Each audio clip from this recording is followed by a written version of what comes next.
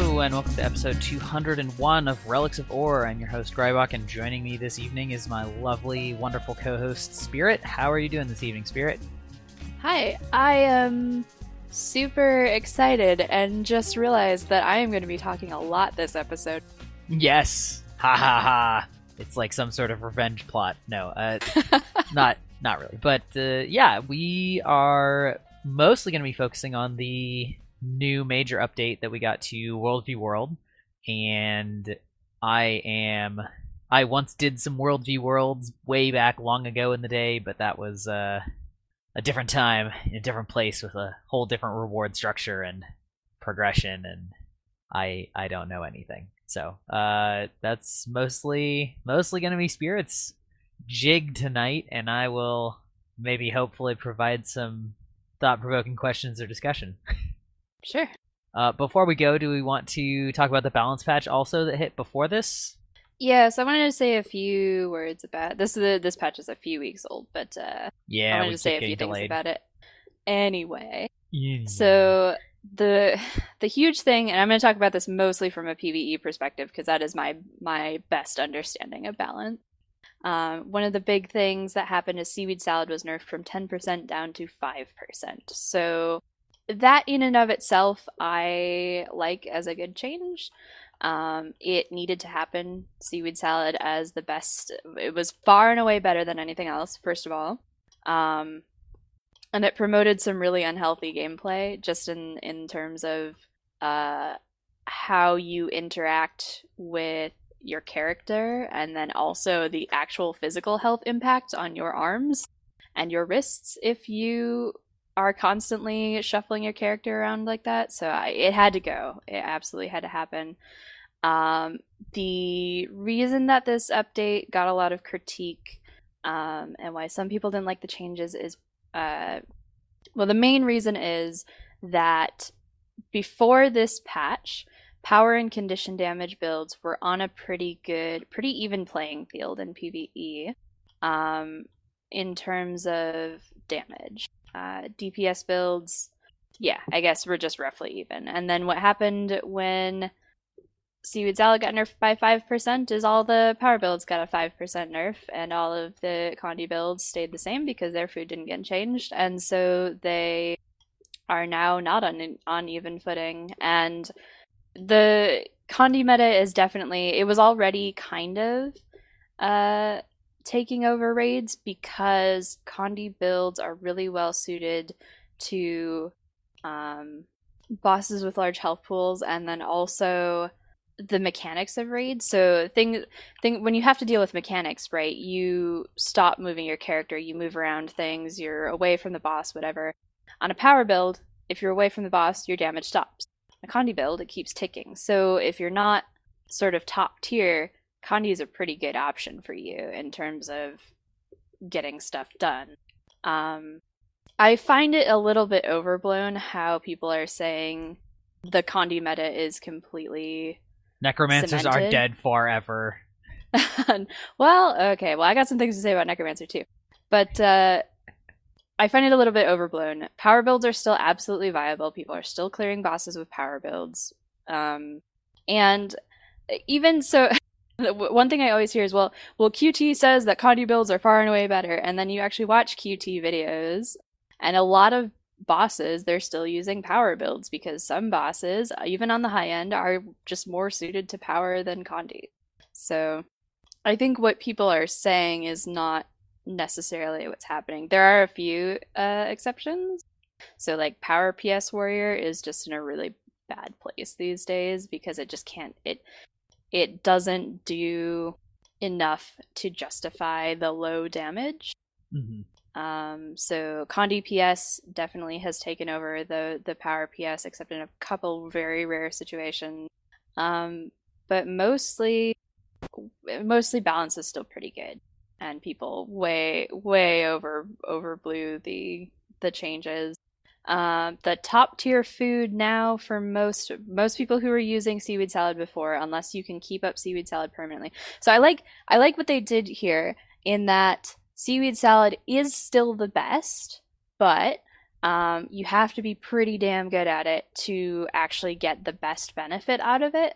So for most people, the not, god tier players, the rest of us are using sweet and spicy butternut squash, and also these conversations sound so funny. Like, yeah, just the god tier people are using seaweed salad, but the rest of us, we're using the rest sweet and of us are sweet and spicy butternut squash soup, dragon buns, and carrot souffle. That's what we've got going for us. Get your hot dragon buns. Oh yeah. Oh yeah. Yeah. Anyway, sorry. That's my contribution to this episode is making snarky quips about arguing over food and whatchamacallit. Yeah. So one other exciting change, because they did a bunch of other skill changes and trait changes. One other exciting thing, just on a general scale, is that all classes now have a viable Condi raid build except for Guardian. Guardian's close, cares, right? But it's not quite there yet. Yeah. But that's really cool. No, I mean, who cares about Guardians? Not who cares about that fact. Yeah, I know. I'm just saying, it's really cool to me that every class has a viable Condi build. I think that's a really... And Guardian is close. Guardian is really close. I expect it to have one soon, maybe in the next balance patch or the one after. I would wager that Guardian will be in place as well soon, which is super duper cool. Like, I'm just excited about all the raid balance is in a good spot in the moment. Even with the seaweed salad nerf, every class has a viable role. Some are more widely used than others, which is that's always going to be a thing. Yeah. The ones that are not widely used have the potential to become more widely used. Yeah, I don't know. I'm just really excited about it. There's a lot of gear options and a lot of class options, and it just feels really good, even though we're still in that meta where you kind of still need 2 druids, 2 PS warriors, and 2 chronomancers, but starting to open up a little bit. Like one of the big things that came out of this patch is Condi Ellie, which I know people have been trying to make Condi Ellie since the dawn of Guild Wars 2. Oh yeah, absolutely. Condi Ellie with Scepter, no less. The Dagger Warhorn variant of Condi Ellie is the higher DPS option, but if you run Scepter, because all of these other builds, the Condi PS and such, there's just a lot of fire fields running around. LEPS, quote unquote, because it doesn't really have... PS stands for Phalanx Strength, which is the warrior trait that shares might whenever a warrior gets might. So that's why people are using that as an abbreviation. But the LE version of this build can slot in for a PS warrior in terms of stacking might and do a lot more damage. But it's dependent upon having that fire field. So the potential party synergies, like, this is the part that really gets my brain going. This is why I love raids, right? Is like thinking about this problem we have. We need to get 25 might, we need quickness, we need this and this, we need these buffs.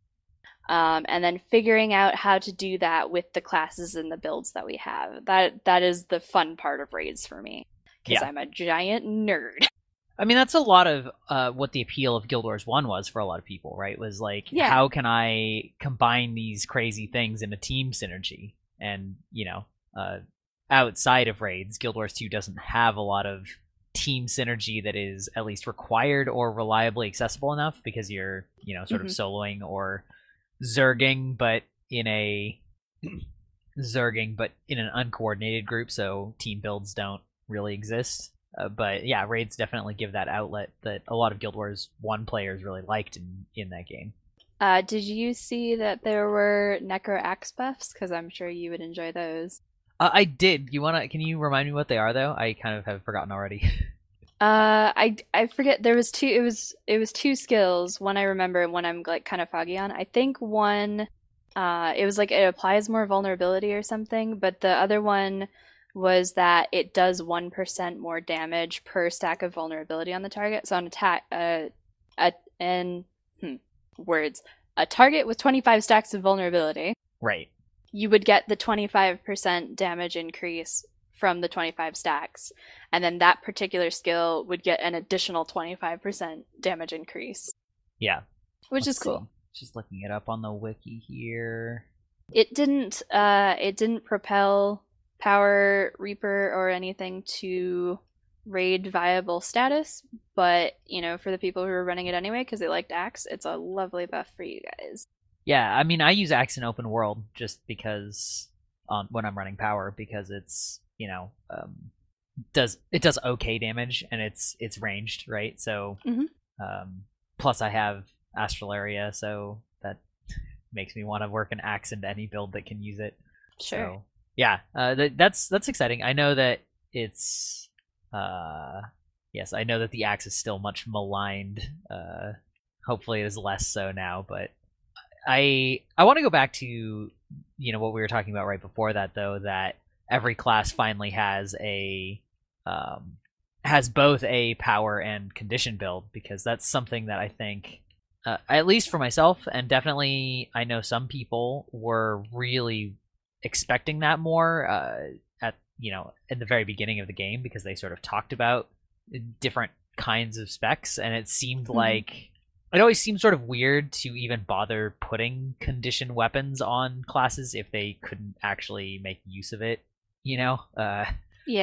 Like why have auto attacks that add bleed if they're so slow, and you don't have any other things to combo with it? That like why bother? Because you're not gonna make a bleeding build out of this, right? And so I think it's really cool that they finally sort of delivered on that and found ways to create multiple kinds of builds, because I know that conditions or lack of conditions, hitting something in the face or shooting it with a bow and arrow, like they appeal to people in very different ways, and it's always good to be able to find more ways in which, if you're looking for a style, you can also you have more class options, if you want to put it that way. Or if you like a certain class but don't like the power, but it's just good. That's good. It's exciting, and I hope that Guardian does get a Condi build, even though I was being facetious about it. Yeah, I was surprised. I think one of the things that there's a lot of things to talk about there, and I don't want to bunny trail too hard, but I was surprised the other day when I was talking to someone who was gearing up for raids, and they were saying, "Oh, I've got a Viper set now, and I'm trying to figure out what to work on next." And I said, "You know what? I think the most mileage I've gotten out of a Heart of Thorns stat besides Vipers is Minstrels," and that kind of blew my mind. Right, like the toughness, vitality, healing power, boon duration set that does no damage in PvE. I've gotten a ton of mileage out of that since raids, since T4 Fractals, since Heart of Thorns in general. I think that's so cool. Like the tools for tanky and healing builds have been in the game since the beginning, but the problem there was no content there. That demanded it, and yeah. It wasn't a solution to anything, and now that there is, I'm really happy to be playing those builds, and it's a lot of fun. Yeah, I would agree with that. I think that the meta for a very long time was incredibly stale with just being purely DPS, because a combination of not having enough boons that were worth well, I mean, there wasn't even a boon duration stat in the first place, so the fact that that's been added to, or at least not, there wasn't one that was on gear. There were trait lines that gave it to you, but the fact that you even can trait that now, and the inclusion of more boon sharing or more powerful boons has really brought those types of things into a forefront where you can design content around them, whereas before they just weren't. So you just took longer to do the same thing. There was no real purpose in doing that kind of thing. So it's I guess I would say it's not surprising knowing what we know about how things work in Heart of Thorns, but it's massively surprising it would have been massively surprising to have said that before Heart of Thorns came out, right? Yeah. I would have never guessed if you told me before Heart of Thorns that I was gonna have 3 or 4 fully tank geared characters. I would have just laughed at you. I would have been like, no way. At least for not World v World. Yeah. But even in World v World, I used to play. I mean, maybe I didn't play World v World though back in the day, but when it was trendy. So this was a long time ago when this was trendy. But I played Berserker Staff Ellie in the backline, and that was within 6 months of launch. Yeah. Well, I used to play a tanky necro build that had a lot of CC for World v World. Oh yeah, I'm not saying like there weren't ones. I'm just saying that I didn't partake in that. Yeah, fair enough. Yeah, so anyway, that's all good. Was there more you wanted to talk about on the balance patch, or? Oh, Epidemic got changed. I think for the better. It was clearly a problem in World v World, where yeah, it was unblockable, hit 5 targets in a 600 range around something. And they melted. Couldn't really. Yeah, and Condis are basically like we said, have become more viable in all areas of the game, and so they're a lot more prevalent in World v World now than they used to be. Yeah. And you could blow people up by epping off a boss or something that lived longer than a few seconds, right? So it needed to be changed. I think the fear for us in PvE, and I guess the people who liked it in World v World, anyone who liked epi, was that it was going to get nerfed into oblivion because it was too good in a game mode that we didn't play. It was going to be or whatever. Isaiah's balanced. Sure. Yes, that's a good way of putting it. And what they did instead, I think, was much more tasteful, where they changed the functionality of the skill. So it essentially does the same thing, but it does it in a different way. So instead of just an aura pulsing out that hits 5 targets, it throws 5 orbs, like slow-moving projectiles. They're unblockable, so it can't be reflected or anything.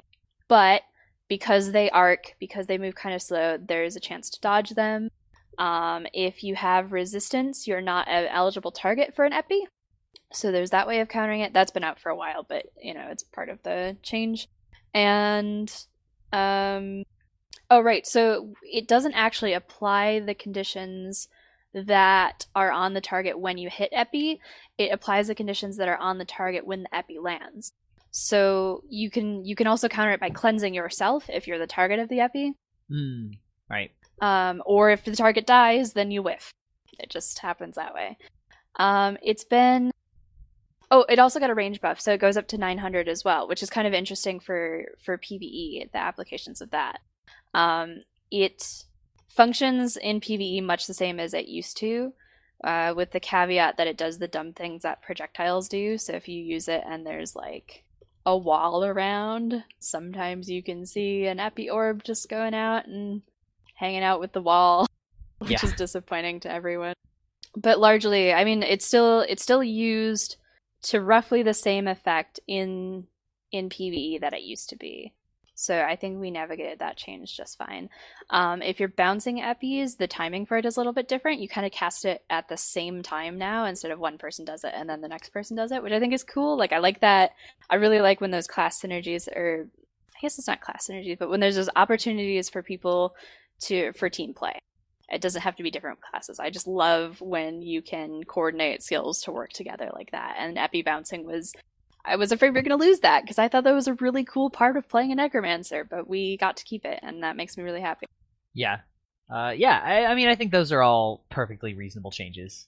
It's I have long been somebody that I love the flavor of epi, and I know that it's a very powerful skill, but it's always been sort of a problem child for design, just because it is so powerful, and that is, if the game tries to be balanced, that will have ramifications somewhere, right? It'll mean that either other things are going to be too weak because they need to compensate for the fact that they can just assume that you will have epi, or it won't be balanced, or whatever, any myriad of sort of outcomes. But I think adding counterplay is always useful. So yeah, solid change.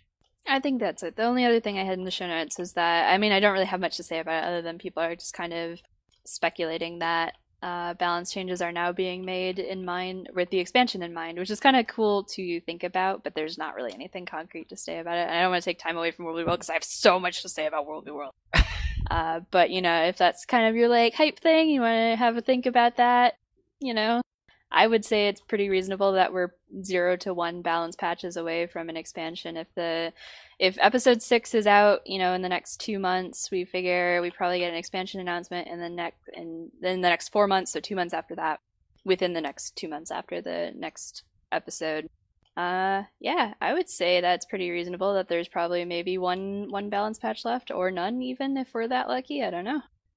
Yeah, I mean, well, lucky in terms of time. I mean, obviously, Yeah, that's as what I many meant. balance patches as are needed is what we would want, but Yeah. yeah, optimistically speaking, it's not too far away. So, alrighty, well, then are you ready to move on to the main event, so to Oh speak? God, I am, but I'm not. There's so much to talk about. I'm gonna forget so many things. Sure. I mean, so the headline, right, is that there's been a big World v World revamping where they are sort of changing the reward structure. There's a new legendary back piece that you can now get. There's Heck new yeah. ascended armor. There's new rewards. The scoring system for these reward tracks is new and similar to PvP. I mean, yeah, there's a lot to There's unpack. Yeah, exactly. Um, so I guess the biggest news is the legendary backpack, right? People have been asking for that for a very long time, and there is now one. It is on fire. It has spikes. It reminds me not in appearance, but in spirit of the Iron Throne from Game of Thrones. It's like a Char Iron Throne. Yeah, it's got like spears and banners, and it's freaking dope, man. And some people are saying it looks hideous, and I'm like, yes, I love it. It And is so, yeah, it is everything I wanted from a hideous yeah. yep. So I am definitely in for this one. I'm gonna be making it. Um, I I was really excited for this patch because I have always liked World v World. I liked the idea of World v World. But when it came to sitting down at my computer going, okay, I've got a little bit of time to play Guild Wars, what am I going to do with my time? World v World was never the first option because I had tons of other stuff. I needed gear for PvE, or I wanted to finish this collection, couldn't do it in World v World. People weren't playing at my time zone, whatever. Um, this patch changed that to now I have stuff that I want in World v World, so I'm going to make time to spend in World v World.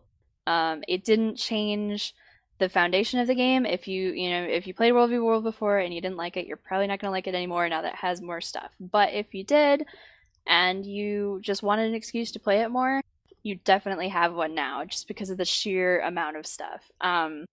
One of my favorite things, so I've been playing for a couple hours this morning to like try and be able to talk about stuff on the show when I knew what I was talking about and not just like out my butt.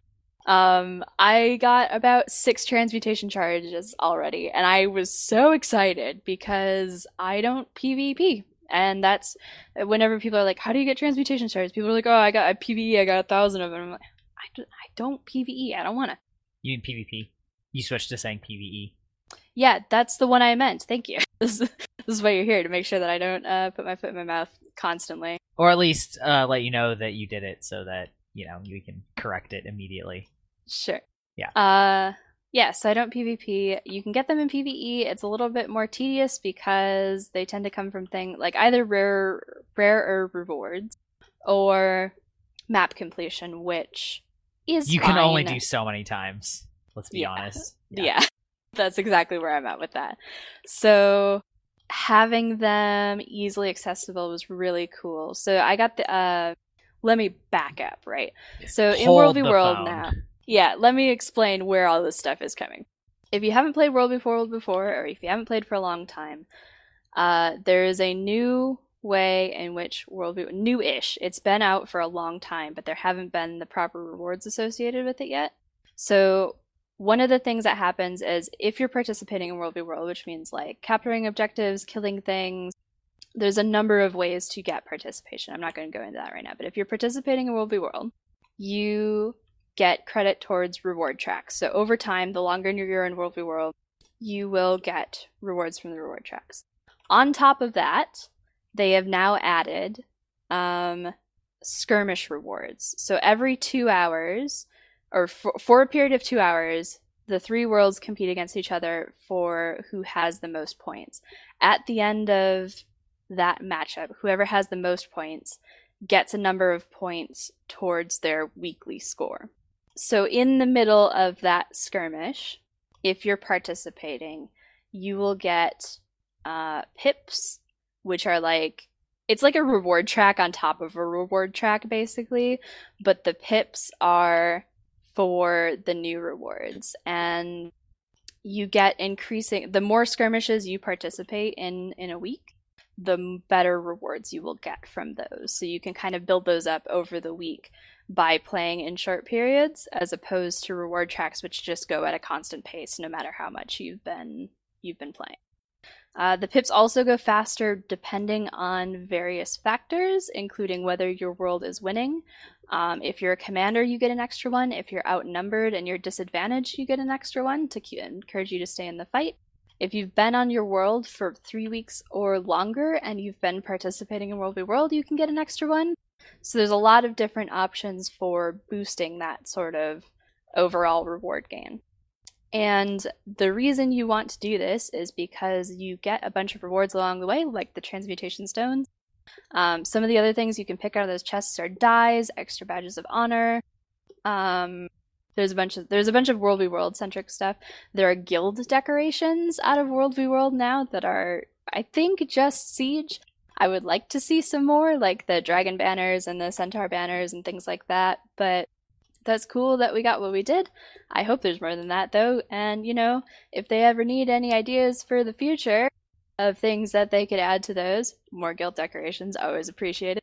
And then the long-term sort of goal, the reason you're doing this is for the legendary backpack and for ascended gear that you can now get through World v. World that has its own unique skin, and there's one for each armor weight. So if you have a penchant for the Fashion Wars, that is also a thing you can do. I am super hyped because there is a non-trench coat medium set piece, so I'm going straight for that, and then there's a bunch of other pieces that just look really good when they're mixed and matched with other stuff. It's very, how would you say, like restrained but ornate, that kind of like refined but not simple.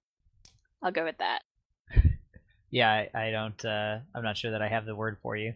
I'll go with refined but not simple. I can dig that. Sure. And then if you want to go all the way to the top, you're like, oh my god, I love World v. World, I just want to show off how much I love it. You can even get a tier of armor above that has, it's the same sort of look, but it has glowy bits on it. So you can have the World v. World look in spirit and then be like extra cool. Sure. So it's just sort of, yeah, I like that idea, right? Like it's all the same rarity aside from the legendary, obviously, but but progressive levels of dedication and badassery. Yeah. Yeah. Solid. One other really cool thing about it is that you can, they implemented that system a while ago for fractals and PvP where you have to craft these Grandmaster marks. It's essentially like crafting ascended gear, except you can do it at a reduced cost by spending the currency of your choice, right? So it's the same way for World v. World. It uses that same system for the lower tier stuff, but once you get to the higher tier stuff, you don't have to craft it. It's just from world currency. So if you're, and I mean, this is fairly high. This is for the people who are well invested into World v. World or, prepared to do it for a very long time. You have to be world rank 1500 or higher to get that very top tier stuff. Which I would say is reasonably achievable over a period of a few months, but I don't know exactly because I've been playing for a long time. I'm at 600, but I generally play for like, I don't know, a week every couple months, every 4 or 5 months. So I should boot it up and see what I'm at. Yeah, if you decided to dedicate the time to it, it would be achievable, but it's a long-term goal. And that's one thing I think. So with all of this stuff, with all of the hype around it, a lot of people have come to World v. World who haven't in a long time. And that's fine, but if you are one of those people, just make sure to temper your expectations, because it's a long-term rewards added to a long-form game type, so don't expect to just be like showered with stuff, right? The fact that World v. World's got ascended gear doesn't mean you're going to get a whole set for free just by turning up and hitting things, right? It's unacceptable. Yeah. So I guess that's all I have to say about it. Long-term rewards for a long-form game type. If that's your jam, then cool. If it's not, then this update might not apply to you as much. I wouldn't say that either, because it does make the short term gameplay much more rewarding. And this was something we were talking about before the show. We were talking about our history with World v. World, where we always liked it, but there wasn't enough things to keep us interested. Both having the long term goal, the why am I here of World v. World, and what am I getting out of this is like the short term. What can I do to get to my long term, keep it enjoyment? And they hit it really well on all fronts. Making sure that the gameplay and the mid part of getting to your goal is entertaining and rewarding, and then your end goal is awesome enough to motivate you to do the grind up. Yeah, because and you said this sort of before the show also, but I think it really hit home for me. It's like, if you only have so much time in the day, and you only have so much time, further, you only have so much time to play Guild Wars. And when you're carving out time for Guild Wars, when there are so many things that you do want to be making progress on, it was, for a lot of people for the people that weren't diehard World v. World fans, it was a lot harder to justify, if I've only got an hour to play, do I want to play an hour of World v. World, or do I want to, and make, effectively no progress on whatever my goals are, or do I want to make progress on my goals? And so it was really hard to make that commitment, and again, unless you really love the game mode, and I'm always one to say, like, you should be playing a game mode because it's fun, not just for rewards. But in the case of this game, I play this game because it's fun, and so but if one game mode is very unrewarding and the other is rewarding, there, then you have to start making choices on which of those things you value more. And so yeah, I think they've struck a good balance here. It sounds good. Anyway, what do you want to talk about next? I don't know. I said a lot of words, and I think I don't know. I guess it's. For the record, I am a weak sauce bronze invader at level 164. Okay, I'm a silver invader. Oh, so that's... I don't know. I have a lot of stuff I want to talk about in World v. World, just for the people who haven't played in a long time. Yeah.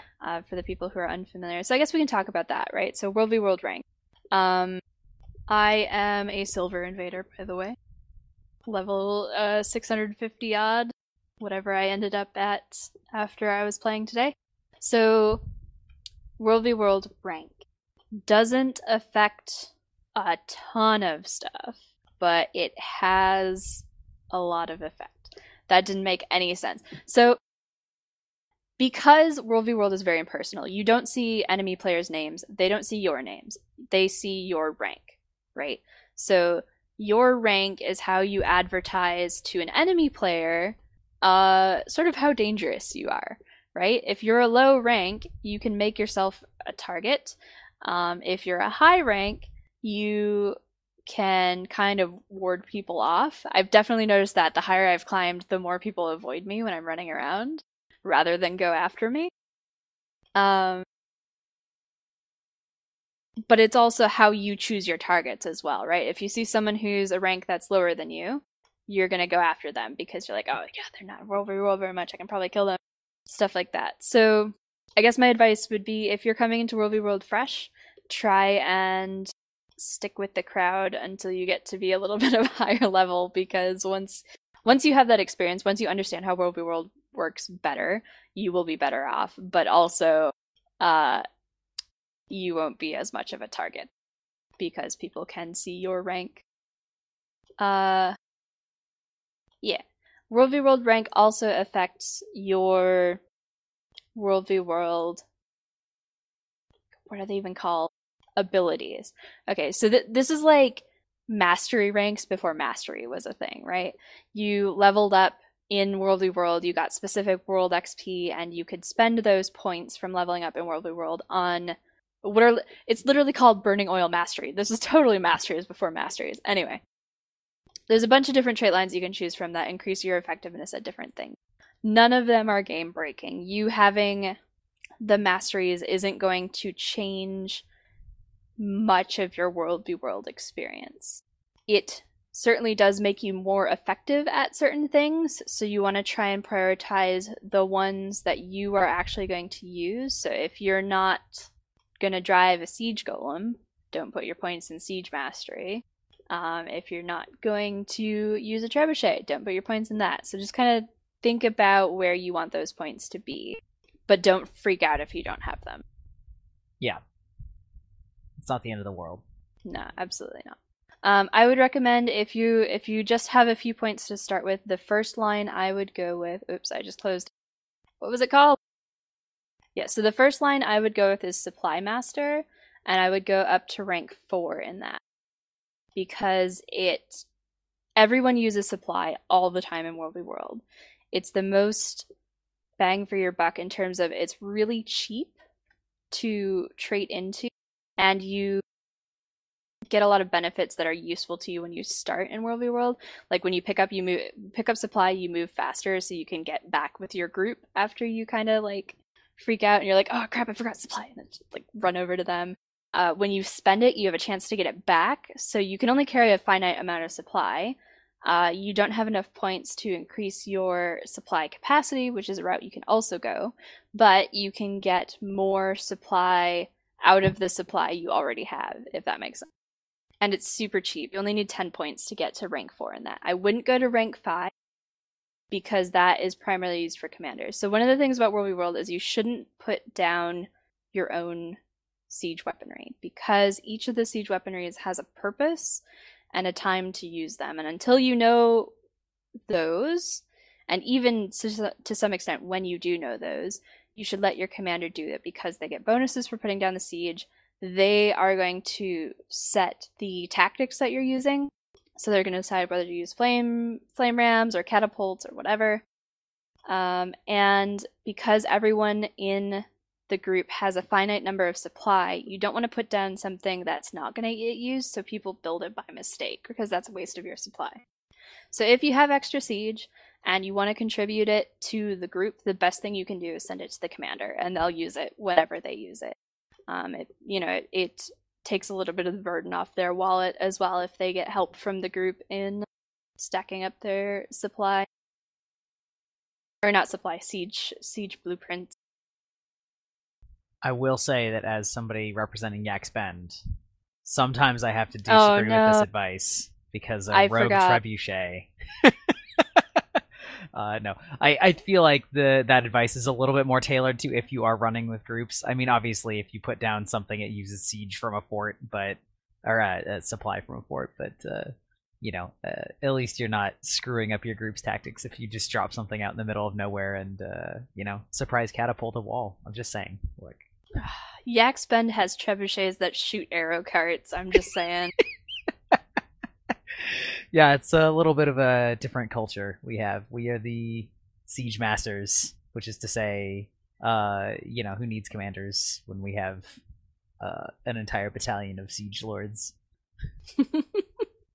Also, I'll tell you, pretty much all of my World v. World upgrades are in after supply mastery siege things. So, no, but in general, yeah, you should definitely be, if you're running around with a group, with a commander and such, you should definitely be sort of prioritizing what they're doing, because they are the leader of your group, and yeah, you just that's what they're there for. They're the ones that are spending the time and resources and effort to get this stuff going, and knowing what to do and knowing what they're doing, and yeah, so yeah.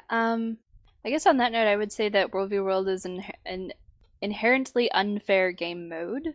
Yes. And you are doing everything you can to try and tip the game in your favor, right? So that includes things like following and listening to your commander really closely, like good team play will tip it in your favor. Wearing the right build, typically a tanky build. There's not, so I just went through this whole thing, right? Because I was getting ready to come back into World v. World last week after they announced this, and I was looking up the builds and things for World v. World, and there was not a single consensus on what type of gear Guardians should wear, which drove me nuts, because all professions have a role in World v. World, but all professions do not have the same role in World v. World. Guardians are the backbone of a large group fight, and so I wanted to try that role out. Everyone has a different opinion on how to do it, and it drove me nuts because I come from raids, right? And there is that flexibility in teams, but generally there's a consensus of like, these are the best way to build these things, and there's not that going into World v. World. So if you are looking for that, I'm going to tell you right now, you're not going to find it. And it's going to drive you a little bit crazy. But I did find some guidelines that might help you when you're picking out gear, and that's to try and have 20,000 or more health. So you'll probably want a little bit of vitality on your gear, and you'll definitely want enough toughness that your armor, not your toughness, is over 3,000. Was the general consensus. And then within that, you have a great deal of flexibility. If you're running with a group over and over, like if you're running with the same guild, they probably have a specific build that they want you to run. But if you're just looking for something in general, you can kind of use those guidelines to build off it. And then the other stats, think about what you're actually doing. Are you a guardian that's running a lot of healing power? Do you need more survivability? Put more tanky gear on. Are you keeping yourself alive fine? You can go for a little bit more power and precision and ferocity. It just depends on what you're doing. And yeah, if you're looking for an ultimate World v. World guide, there is none. I'm sorry. I tried really hard to find one. Yeah. Oh yeah, also on that note, bring some food with you that's appropriate to your build, because it's it all comes back to trying to tip the fights into your favor. But also, you can, if you run the right food, you can get like extra karma and experience and stuff, and you didn't hear from me. Yeah. I feel like in many ways World v. World was sort of like there were so many things that were not useful or important in PvE that were important in World v. World all along. Just talking about toughness and armor, right? Obviously those or toughness, armor, hit points, all of those things are important now in raids, but the vast majority of PvE, it does not matter, and so you were crazy to be running anything other than Zerker or, some condition equivalent. But in World v. World, like, toughness matters. Like, some people run glass cannon, but like you do not have 2 full Zergs of glass cannons, because like those stats actually do matter in PvP. And yeah, and I mean, and other things too, like you were talking about with masteries, right? Like World v. World was very much the test bed for masteries. Yeah, it's been sort of an interesting experimental game space, I guess, which is probably possibly like why there aren't any huge World v. World optimal guides, because the meta is sort of always evolving, and there's because sort of everything matters, and because it's, as you said, it's inherently unfair, right? Like you are not in regular PvP where it's X v X. It is X v Y v Z, right? You have different numbers of people on each side, and they may not all have the same tier of gear, and they definitely do not all have the same amount of world mastery points. And like, an entire server might have much deeper pockets. I mean, they, like, as you said, it is asymmetrical, and it is not a fair game mode from the outset. And so it's kind of impossible to write a guide for something like that, because who knows? I mean, it's it's, you just kind of have to get in there and do it. Like there's definitely guides and tips for things not to do, right? Or things just like general behavior things to do, which is sort of what we're talking about. But there is no, like you said, there is no all-encompassing guide that says it all. Stand here, do this, wear this, use this build. Yep. That I will say though, that is why I love World v. World over PvE or PvP, is because there is that kind of flexibility. There's the sort of team play aspect where my contribution to it matters, but I'm 1 in 40 instead of 1 in 5, and so my contribution matters less. And so it's less... there's less pressure. Yeah, there's less pressure on me. I can have fun in World v. World, and I just don't have fun in PvP. I do from time to time, very rarely. Yeah. But it's not something I want to spend a lot of time doing, because I feel an obligation to play really well to be good for my team. And in World v. World, I feel the obligation to learn about World v. World and do things correctly, but I don't beat myself up when I die or anything. I go, oh, well, I'll fix that next time. And or like, well, 20 people died. Like, you know, someone had to be them, right? Like, people are gonna die, right? Yeah. Yeah. It's just gonna happen, and that's fine. And it's not, you know, that one of the big things is I still have conflicting feeling on this, but your enemies can't ever badmouth you because they don't know who you. Okay, I should take that back. There is a very specific way that somebody can get your username in World v. World and whisper you, but it's a lot rarer, right? You can't pick someone out of a Zerg and go, that guy's an idiot, and blah blah blah blah blah. It's really hard to get that. If you're doing like kind of a one-on-one situation, there is a way people can get your name, but most of the time it's just going to be you versus 1,000 enemy faces, and it's not personal at all, which is great. I like that. I get kind of sad when I can't be like, oh, there's that guy that always wrecks me. That's why I don't know if you've ever noticed hanging around Lion's Arch or whatever, but there's a certain type of person who you can easily identify plays World v. World. It's a Guardian Char that has the Super Saiyan hair. Oh, yeah, that guy. A back piece, the back piece with the toucan in it, the rucksack, the Zephyrite rucksack. Yeah. Yeah, I'm sure you've seen him or his 800,000 clone, because that's how people stand out in World v. World. You make your character look unique so that people can recognize when you run their butts over. Because they don't see your name. Right. Yeah, that's, gosh. Yeah, that's like the Guild Wars 2 equivalent of the Rainbow Wyvern armor from Guild Wars 1. I was gonna say the monk with the voltaic spear and the chaos shield and the bandana. Well, that's the bling equivalent, as opposed to the Rainbow Wyvern armor was the most ghastly, hideous looking combination that stood out like the sorest of thumbs. You know what I mean? Like, I don't know. I have an idea. I had a key farmer for a long time who was modeled after a Child's Cran box, and I imagine it's much on the same level. Yeah, plus Wyvern armor was really ugly, so... Oh, man. Good times. Was there anything else you want to talk about with this World v. World patch? Oh, excuse me. I'm sort of... is there anything else you wanted to cover with the World v. World changes? I'm not sure. I think I covered everything. There wasn't a ton of changes, right? It was just the addition of rewards to support systems that have been in the game for a very long time, and the actual changes are going to be to player behavior over the long term. So it's tough to comment on how we think it's going to impact the game today. Oh, did we cover the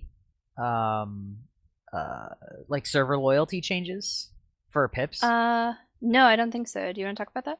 Well, no, I mean, you can just leave the discussion, because I don't remember the exact numbers. I mean, the gist of it being that they want to encourage you to stick with your own server instead of being a fair weather server player, so you don't get rewards, or you don't get pips, or you get fewer immediately after you switch and for a while afterwards, and then you get increasingly more for the first, or after capping off after a couple weeks, I guess is what I should say. But the idea being that they want you to stay with the server and not just instantly flip flop around to whatever you think the winning meta server is, I guess. And then there was some other change sort of similar to that I'm kind of forgetting. I think we were talking about it in pre-show, so I'm sort of mixing a few things up. Well, it goes both ways. So there's the benefit for being on the world for a long time and a slight punishment for leaving as well. Yeah.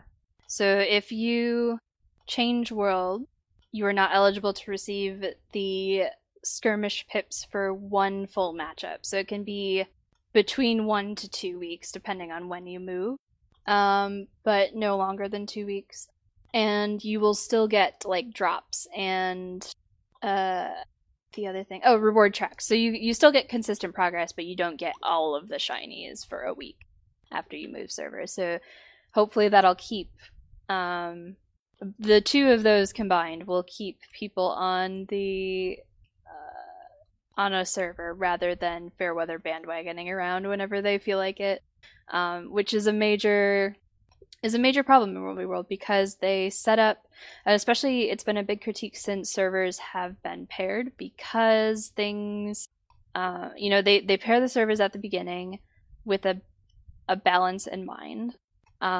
People see that a server is perceived to be stacked or not stacked, and so they move to either the server that has a lot of people on it or away from the server that doesn't have a lot of people on it as they perceive it to be, because we don't know the exact numbers. We can only guess, and it just depends on what it feels like to the people in World v. World. And by a couple weeks in, all the matchups are pretty unbalanced, and they're stuck that way for another month and a half. So hopefully more stable server populations is good for everyone, and I hope they keep it this way. Actually, that's one thing. Did we talk about that, or was that pre-show where we were talking about how they had to be careful about balancing the rewards? I think that was pre-show. Yeah, where okay. Well, no. Well, in case we didn't, one of the things I have to commend about the way they've set up this reward system is if you are winning, you get more rewards. If you are trying, you get more rewards. And so there's a nice balance struck between getting more for winning, because it's a competitive game mode. They need to encourage people to win, but at the same time, because like we've been saying, because it's an unfair game mode, if the rewards are unfairly slanted towards people who are winning, there's a lot of people not getting them, and there's also not a ton of control you have over whether you are winning or not, because you're just one of many. Right. So I think, my current perception of it right now is they have done a good job of balancing that you get rewards for winning and you get rewards for trying.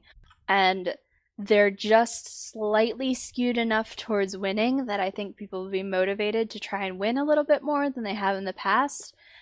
Stable servers are going to help that a lot, and I hope it all works out. It's never, like I said, it's going to be a few weeks of this before we understand how the player base is going to react to this system, before we understand it very well, but it looks really good on paper, and I hope it works out for them, because it seems like they've done a really good job of accounting for all of these various factors. Yeah, it's reward balance is really tricky, especially like you said in a game that you don't have that much control over, because they don't want to. If they make the rewards for winning too good, then it's just going to encourage people to server swap, right, and be fair weather. But there is a penalty for that, but you don't want to make it too harsh either, because people switch servers for a variety of reasons, and that's a very tough balance to strike, I guess I'll say. I actually part of my confusion, I guess confusion, was just that I was also discussing balance changes earlier today with regard to rewards and penalization for switching things in Overwatch, and so it's not really related to this discussion other than the fact that it was about encouraging swapping or not. And so I was just like, wait, did we talk about that? Wait, what? I'm trying to remember exactly which balance conversation we're talking about. That's not okay. Yeah. So there you go. Head's in. Head is confused sometimes. Mm-hmm. Like you do. But yeah, I think they've struck a good balance, and it's a tricky thing to get right, but it looks like they've done a good job of setting their priorities right, and having it while not being too punishing or too rewarding, I guess. Like, you will want to win, but you won't be crushed if you don't win.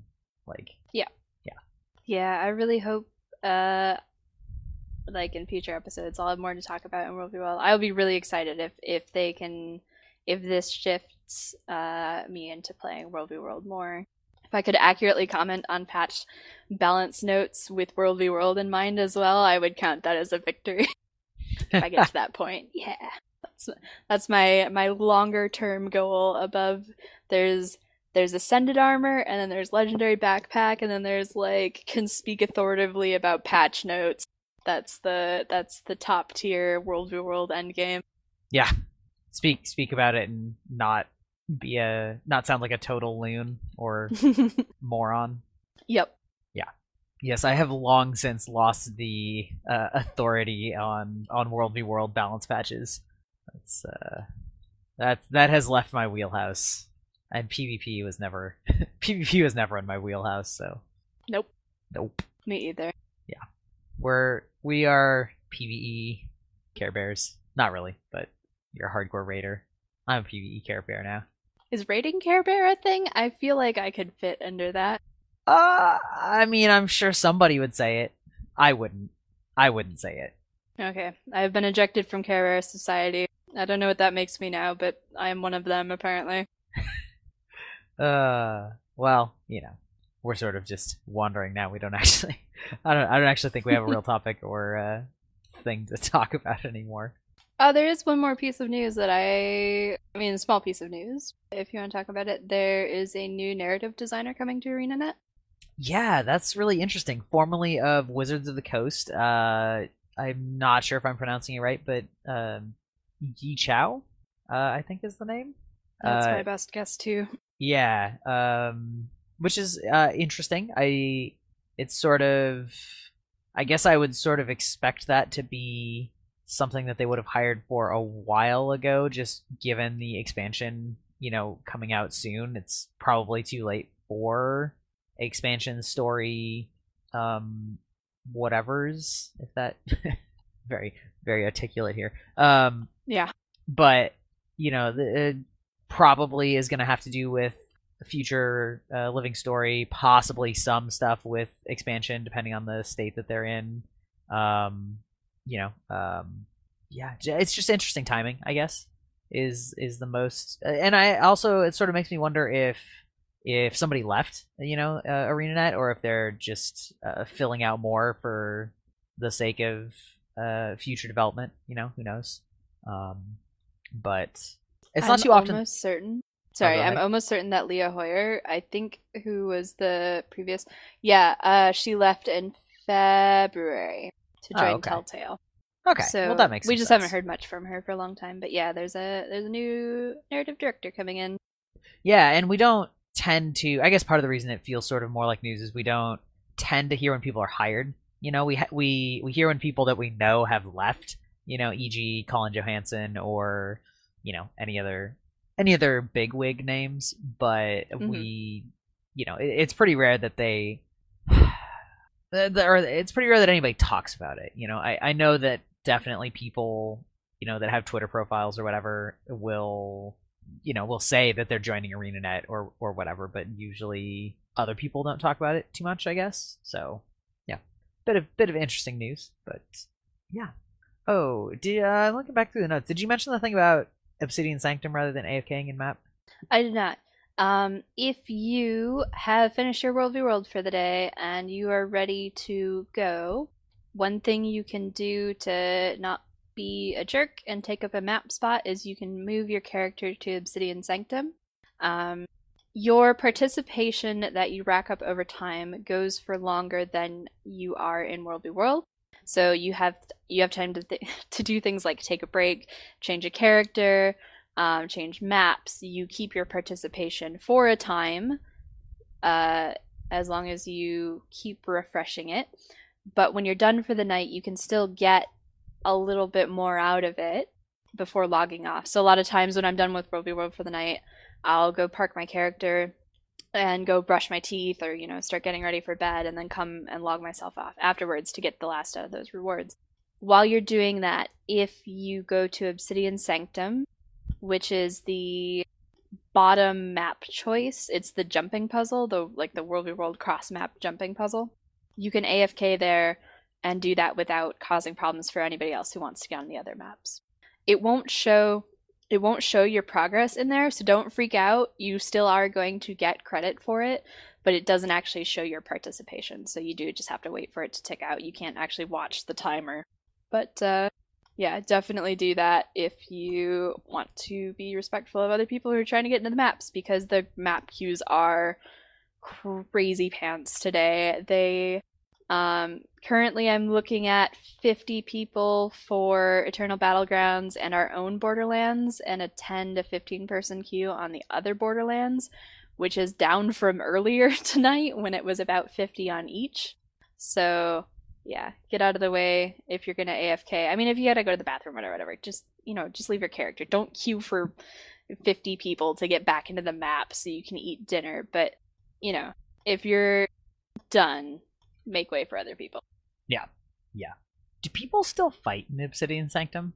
I don't know. I know, so Obsidian Sanctum has a GVG arena, which is basically GVG in Guild Wars 2 is a player-driven game type where I think it's 15, like a middle-sized group gets together and they fight against each other. And because it is a player-driven game type, their criteria for it is an open field. And so this was happening in World v. World, out in the middle of nowhere, causing queues on maps and problems when people wanted to GVG and they couldn't get people on the map or whatever. So they made the arena in World v. World, and that still gets used quite a bit as far as I know. But as far as people killing each other in the jumping puzzle, it's been, I can't remember the last time I saw an enemy player in there, but I also go once a year maybe for collections and various things, so I don't think so. If you do, here's another World v. World pro tip, an etiquette thing. If you go to World v. World and you don't want to fight someone, take a tonic and turn into that tonic. It's not, there are still jerks who can run you over, you're still hostile, but it's a generally accepted thing that if you're in a tonic form in World v. World, you'll be left alone. So if you want to go do that, you're afraid of running into other people, try that. You might have good luck. Yeah. These pro tips. Yeah, I'm full of them. Man, there is so much to talk about with World v. World. Like, there is just so much. It is a whole game mode. It would be like, hey, Spirit, can you tell me how to fractals and raids and also do all the world bosses? I'd be like, yeah, if you got 3 days. But, like, can you? I mean... Possibly. I've started to get a reputation in Relics for being an actual wiki. People ask me instead of wiki things. It's kind of, I don't know how I feel about that. Like, I'm flattered on one hand, and I'm like, damn, I know so many things. I've played this game so much. Yeah. Yeah. Yep. I mean, part of that too is that, like, as excellent as the wiki may be, sometimes you don't actually know what to ask, and so being able to ask a person, like, what is that thing? The whatjama thinger in, the place? And it's like, oh yeah, you're probably talking about the, I don't know, world boss or, whatever. So I suppose that's natural to some extent. But yes, you do know much about this game. Okay, I think I have exhausted all of the topics that I had, and then the ones that we thought of after the topics that we had. Yeah, I think that pretty much gets us. Yeah, I mean, I think, do we have a cast this week? I mean, I can make one up. The cast is that you're playing Dark Souls? Oh, sure. Hello, and welcome to Castcast, the podcast within the podcast about the cast of other podcasts and the style of cast of other podcasts. This week on Castcast, look for your server community in World v. World. There is a TeamSpeak or a Discord for every server. If you want to get involved, that's the way to go. That's where you're going to find other people who know what they're talking about in World v. World, instead of just me who's like, yeah, I know some things that I got yelled at for once that you shouldn't do, that so you don't make the same mistakes as me. Right. Those are the people who are going to tell you not to do those better than me. Yep. And you're playing Dark Souls. And I'm playing Dark Souls, like, right now. I am so excited. I've been waiting. I am waist deep in Dark Souls. I bought it. I mean, literally, you're in a swamp right now. I am. I bought it after much encouragement from a large number of my friends, and I've been convinced to stream it. And so I've been doing that, and right after the show, I am going to go stream it right now. And I've been looking forward to it for like a week, because I kept trying to do it last week, and something would come up, or something would be going on, and I'd be like, I just want to play Dark Souls. But I'm going to do it right now, and it's going to be great. That sounds like a plan. And without further ado, I think that's going to be it for us this week. We're signing off. Thanks for joining me. Thanks for listening. And yeah, we'll be back soonish, as usual. Bye. Bye-bye. This has been another episode of Relics of Ore. If you want to get in touch with us, you can check out our website and forums at relicsofore.com, email us at relicsofore@gmail.com, or find us on your favorite social media site just by searching Relics of ORR. If you'd like to join us in-game, you can send a whisper or in-game mail to Spiritface, or drop us a note on Twitter or our website and say hi. Lastly, if you listen to the podcast on iTunes, feel free to leave us a comment and the rating you feel we deserve.